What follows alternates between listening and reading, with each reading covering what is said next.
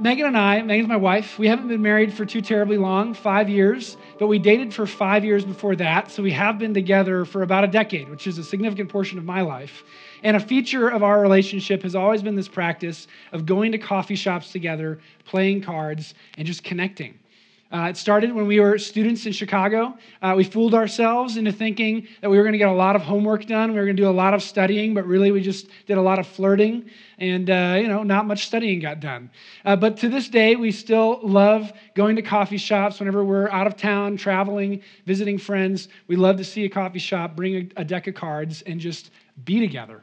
In fact, it's one of my favorite memories from my honeymoon. We're not beach people. We wanted to go towards the mountains. That's partly why we live in Colorado. So we ended up going to Iceland for our honeymoon, and it was fantastic. We got to go kayaking in the fjords. We got to go hiking around geysers and waterfalls. We got to go whale watching in the Greenland Sea. It was a fantastic time. But some of my favorite memories from our honeymoon are just sitting at the different coffee shops in these different cities in Iceland, just playing cards, drinking tea, drinking coffee, and connecting with each other. And if we stop and think about it, I bet for each of us in this room, you have some amazing friends that you've had awesome adventures with. You've made fantastic memories with those friends. But I bet the friends you would call your deepest, your dearest friends are those friends that you can talk to about anything. You can share your heart openly with them. You can connect with them. You can share your fears, your worries, your hopes, your dreams. It's those heart friends where we find deep intimacy. Those are our closest friends. It's another reason why Megan and I love to go backpacking. Because when you're off the grid, no cell phone service, all you can do is talk, connect, maybe even in silence, just be together. And this kind of deep intimacy that I'm talking about isn't just for married people. It isn't just for the people in this room who have a long-term committed relationship. It's the desire of every human heart. And honestly, any married person who's honest would tell you that that deep longing for intimacy isn't satisfied in any earthly relationship. We were made for intimacy with God. We were made to know God and be known by God. I bring this up because that's our primary topic today. We've been in this fall sermon series all about discipleship. In the first half of that sermon series, we talked about the identity of a disciple. The identity of a disciple is a beloved child of God who is blessed, broken, resurrected, and fed. And then last week, Tim gave this kind of hinge point sermon in this series, talking about the posture of a disciple, the disciple who always wants to grow as they look to the face of Jesus in the power of the Holy Spirit. And now we're talking about practices. What does it look like to walk in the way of Jesus, to live like Jesus lived, to follow his teachings? And the first practice we're going to talk about is the most fundamental, the most essential practice of any disciple of Jesus: prayer. Entire libraries have been written on the topic of prayer. So I'm not going to pretend today that I'm going to say anything brand new or anything amazing. But as we do this flyover of the topic of prayer, I do think it's going to be really helpful. I hope it helps remind you of some of the incredible theological foundations of your prayer life, why you are able to go to God in prayer. And then it also gives you some helps to overcome some stuck places in your prayer life. So if you have a Bible with you, we're going to be starting in Luke chapter 10, verse 38, story of Mary and Martha. And we're going to launch out from there to a lot of other passages, so keep that Bible at hand. But we're going to see four things today. First, what is prayer? And I'm going to give you a simple definition. Prayer is the practice of intimacy with God. Secondly, how is prayer possible? How can sinful human beings actually have a relationship, an intimate relationship with the God of the universe? Thirdly, how can we fourthly will be how we can overcome prayer. But thirdly is, why is it essential? Why do I call it the foundational, the essential practice of discipleship? And then fourthly, how can we overcome barriers to prayer? So Luke chapter 10, beginning in verse 38. Now as they went on their way, Jesus entered a village, and a woman named Martha welcomed him into her house. And she had a sister called Mary who sat at the Lord's feet and listened to his teaching. But Martha was distracted with much serving. And she went up to him and said, "Lord, do you not care that my sister has left me to serve alone? Tell her then to help me." But the Lord answered her, "Martha, Martha, You are anxious and troubled about many things, but one thing is necessary. Mary has chosen the good portion, which will not be taken away from her. So the first thing we're talking about, what is prayer? And I give you this simple definition. Prayer is the practice of intimacy with God. Now, when we look at our passage today, we don't see Mary praying as we typically think of prayer. She's not lifting up petitions. She's not confessing her sins. She's not giving thanks and praise to God. No, but still, this passage is about prayer. In fact, throughout church history, it's often been interpreted, this passage, as an importance of drawing away a contemplative life, of being with God against an activist life that's always doing things for God. And while I think the church at times has gone to an extreme with that message, that we actually do need to be in the world, although not of it, and active doing things for God, Jesus is teaching us something important here about the essential nature of prayer. That one thing is necessary, one thing is the good portion, one thing orders all the activity of your life, and that's intimacy with God. So what is Mary doing? Mary is sitting at the feet of Jesus, listening to him.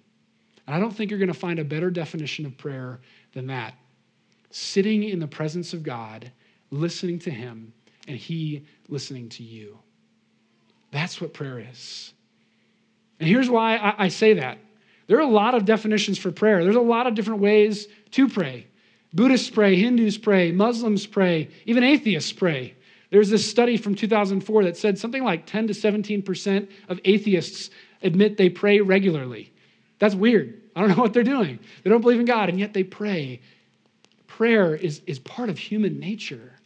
So then the question is, what is prayer according to the scriptures? What does it mean to pray according to the Bible? Because it's not a descent to the ground of being, like it might be defined in Buddhism. It's not an internal reflexive conversation so I can draw closer to my inner self. That's not what the Bible says. It's not lofting up petitions to an unknown God in the distance somewhere. That's not what the Bible says either. No, it is a personal communion and communication between God and his people.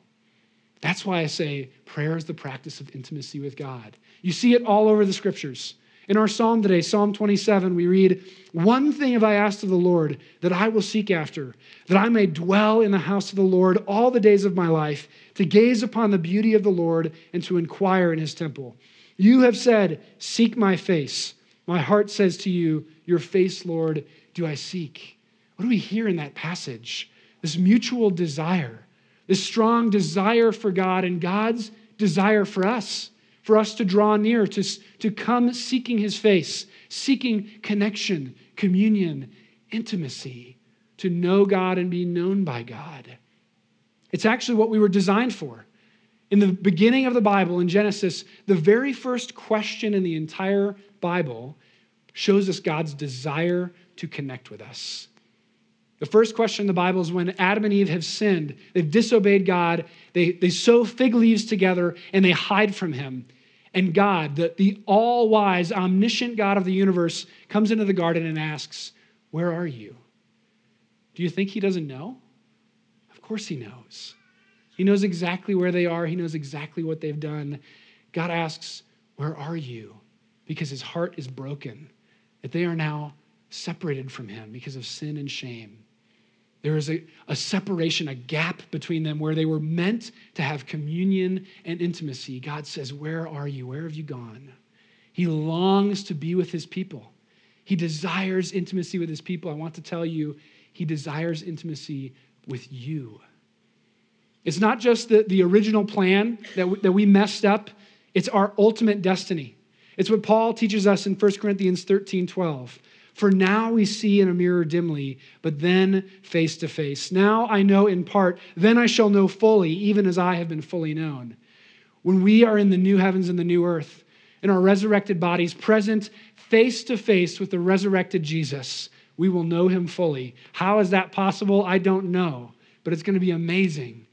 Our ultimate destiny is to have that intimacy with God, that we would know him as he knows us today. So the amazing thing is prayer is the stopgap. Prayer is the in-between. We once were present with God in the garden. One day we will be present face to face with Jesus All along the way, we've been meant to have communion, to have intimacy with God. And today we have it by prayer. There are a ton of other Bible passages we could look at. We don't have time. There's too much to be said about prayer. But I guarantee you, everywhere you look in the Bible, when somebody prays, they believe in a God who is personal, who is real, who hears, who responds, who loves them, who is trustworthy. Prayer is a personal communion and communication with the God of the universe. It is a practice of intimacy with God. So how is it possible? How can we, fallen, sinful human beings, have this relationship with God? We've already seen that we lost it. That in the garden, we sinned, we disobeyed God, we took the fruit that we should not have taken. And because of our sin, we were covered in shame. We hid from God. And ultimately, the curse that was put upon us because of our sin was separation. We were cast out of the garden. And so there's this theme throughout the Bible. Sin is absolutely evil, and it's our guiltiness before God that must be judged. But sin is also separation that results in exile. You see it everywhere in the Bible. God's people are separated, are distant from him, are exiled from him because of their disobedience, because of their unfaithfulness. But the other message of the entire Bible is God is constantly working to draw his people back, to bring them back to connection, to intimacy, to communion with himself. We see it chiefly in his people, Israel. He raises up Moses to be the leader of his elect people. And he gives them the law, reminding them again that they've fallen so far short of obeying God's holy standard. And yet he also gives them all these ways to come near. He gives them the tabernacle and then the temple under Solomon. He gives them the Levites and all the sacrificial system so that again and again, God can say, I want to fellowship with you. Atone for your sin. Repent of your evil. Come near. I want to be near to you. Just this week, Jews around the world celebrated Yom Kippur, which is now just about repentance. But at one time, it was the singular day, the Day of Atonement, in which the high priest of Israel could enter into the Holy of Holies, the center of the tabernacle where the presence of God was most present. And we could be near to God because of blood sacrifice. Because a lamb was slain, and that blood was sprinkled to cover over the people, to cover over all their sins, and their sins were placed upon the scapegoat who was sent out into the wilderness to carry their guilt away. But you see, this sacrifice had to be repeated every year. All of these sacrifices, all of these symbols, they were just a type.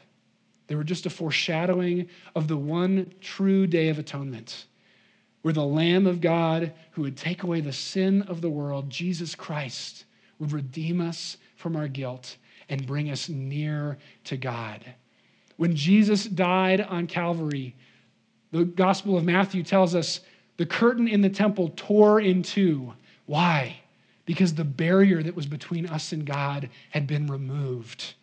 As Hebrews 10 tells us, therefore, brothers and sisters, since we have confidence to enter the holy places by the blood of Jesus, by the new and living way that he opened for us through the curtain, that is, through his flesh. And since we have a great priest over the house of God, let us draw near with a true heart in full assurance of faith, with our hearts sprinkled clean from an evil conscience and our bodies washed with pure water. Let us hold fast the confession of our hope without wavering, for he who promised is faithful. Why are sinful human beings able to be present to the holy God of the universe? Because there was nothing that God was willing to withhold that he might have us. He gave his own son unto death so that he could have you and me, so that our sin could be atoned for, so that our guilt could be taken away, so that we could be welcomed back into his presence. More than that, we're not just welcome guests. We are made his own children. As Romans 8 famously says, all who are led by the Spirit of God are sons of God. For you did not receive a spirit of slavery to fall back into fear, but you have received the spirit of adoption as sons, by whom we cry, Abba, Father. And the Spirit is not a spirit only of sons and excluding daughters. In the Greek, it can be translated sons and daughters, but really the emphasis is that our sonship, our daughtership in Jesus is why we're accepted, the one true Son of God. And so when we put our faith in him, the Holy Spirit unites us to him and makes us God's own beloved children, so that when we come to the Father in and through Jesus Christ, he says, that's my beloved child with whom I am well pleased. How are we able to have this intimate relationship with God? As we come to the Father who loves us, in and through the Son who gave himself for us, by the Holy Spirit who dwells within us, reminding us, you are God's beloved child. Last year when I taught our catechism course, I reminded our course, there are many ways to pray. You can pray to your Creator, to your Lord, your Master, your King, but there's one way that is the most Christian way to pray, to your Father in heaven. It's how Jesus teaches us to pray. Because that is the new relationship you have. God is all of those things. He's Creator, he's Lord, he's Master, he's King, but primarily, he is your Father. You are his beloved child. And you have infinite access, immediate intimacy with God because of what he has done in his great love for you. So, prayer is the practice of intimacy with God, made possible through the very Trinitarian life of our God, Father, Son, and Holy Spirit. But why is it so essential? Why do I call it the foundational practice of discipleship? When Martha complains to Jesus, he gives her this response.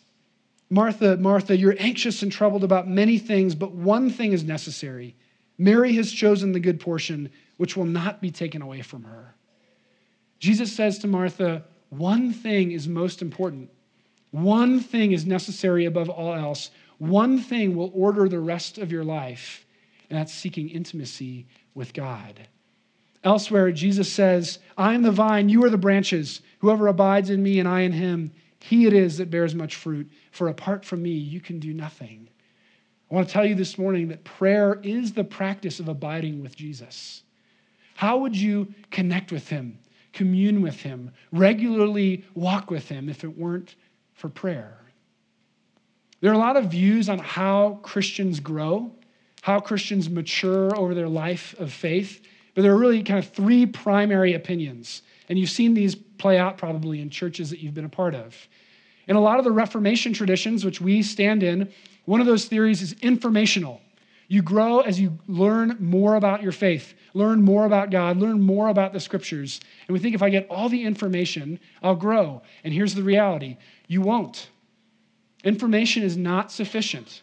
It's absolutely critical. You do need to know your Bible. You need to know God. You need to know more about your faith. But if all you've got is information, you won't grow. It might actually harden your heart to God. It's not sufficient. Another pathway that's really common, more on a Pentecostal or charismatic tradition, is inspirational. I need to have big experiences of God.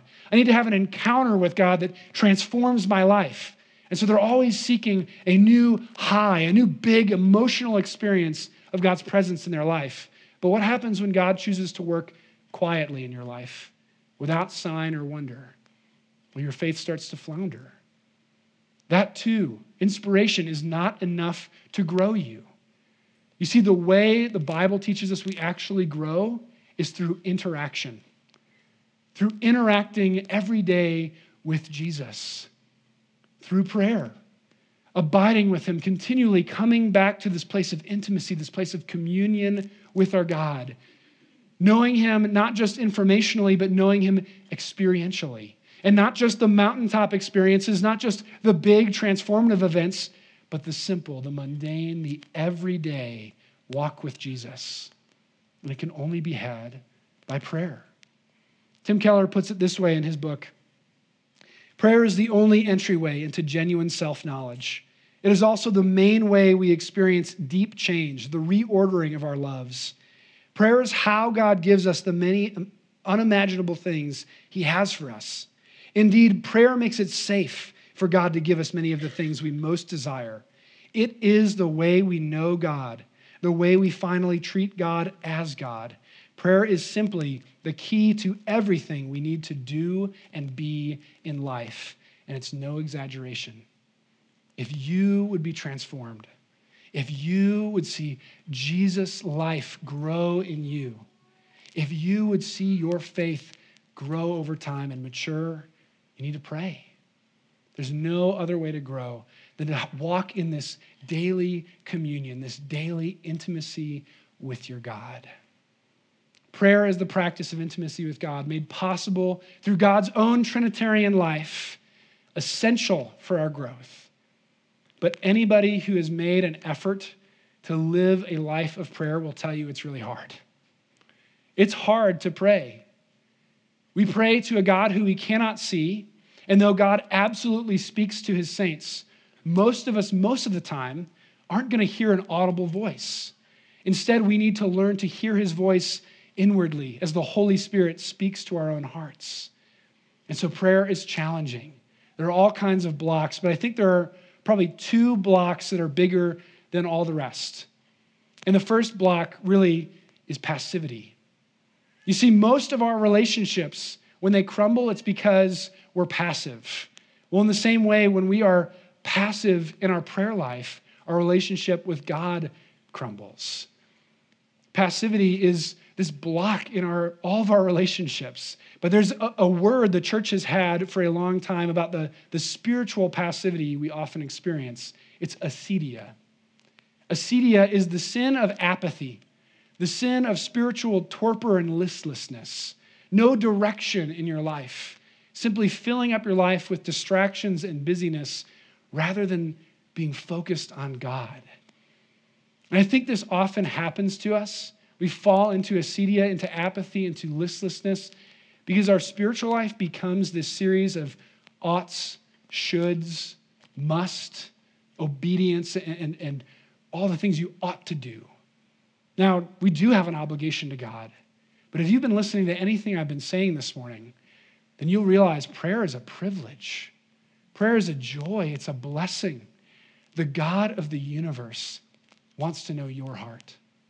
The God of the universe wants to connect with you.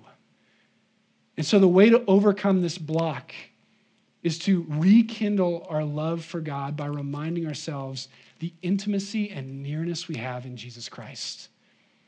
I had a teacher at Denver Seminary, he was in the spiritual formation program, say, whatever makes for good friendship makes for good prayer. Jesus says in John 15, I call you my friends. And that applies to you and I today. Jesus is our friend. We're not just his pupils, not just his servants, not just his disciples. We are those things, but we're also his friends. So I ask you, how do you connect with your dearest friends? You can connect with Jesus the same way. Go on a hike with Jesus. Go sit down for a coffee with Jesus. Share your heart with him. Your fears, your anxieties, your worries, your hopes, your dreams, your joys. God wants to know your heart. He is your friend. Remind yourself what great lengths God went to be near to you, to have communion with you. It's not simply an obligation that we pray. It's a gift. It's a blessing. It's an honor. And the second big block that keeps us so often from praying is shame. We're ashamed of our behavior. We're ashamed of our sin. We're ashamed maybe of our acedia. We've been really passive in our spiritual life, and distance has grown between us and God. And now I'm ashamed of that distance, and it compounds. And I think the problem here, too, is we think so often of our worldly, our earthly relationships. We think about the friends that we've hurt, that we've disappointed, how they recoil from us, how they might become cold towards us. They're frustrated with us, angry with us. We think of God giving us a stiff arm, keeping us at arm's reach. But you need to know that because of the gospel of Jesus Christ, nothing could be further than the truth. Nothing could be further from the truth. You see, God is the father from the prodigal son story. The moment you turn, he is there. The prodigal son, who was wasting his life in sinful ambition, comes to his senses and decides to go home.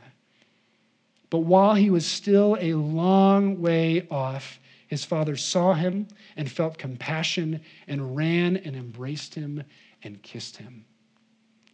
I don't care if you have been moving miles and miles apart spiritually from God. I want you to know the moment you turn, he is there.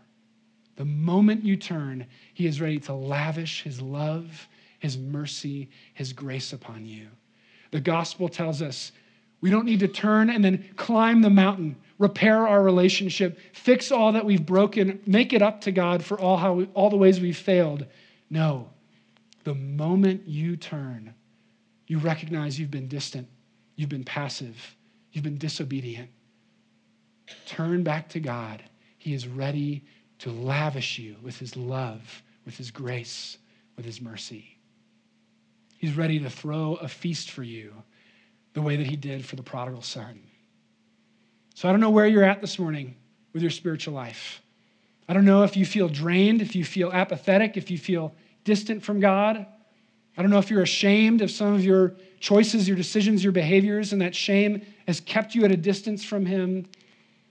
But if you want to be close to God this morning, if you want to turn, if you want to return to this intimacy that we have in and through Jesus and by the Holy Spirit, then we need to throw a feast.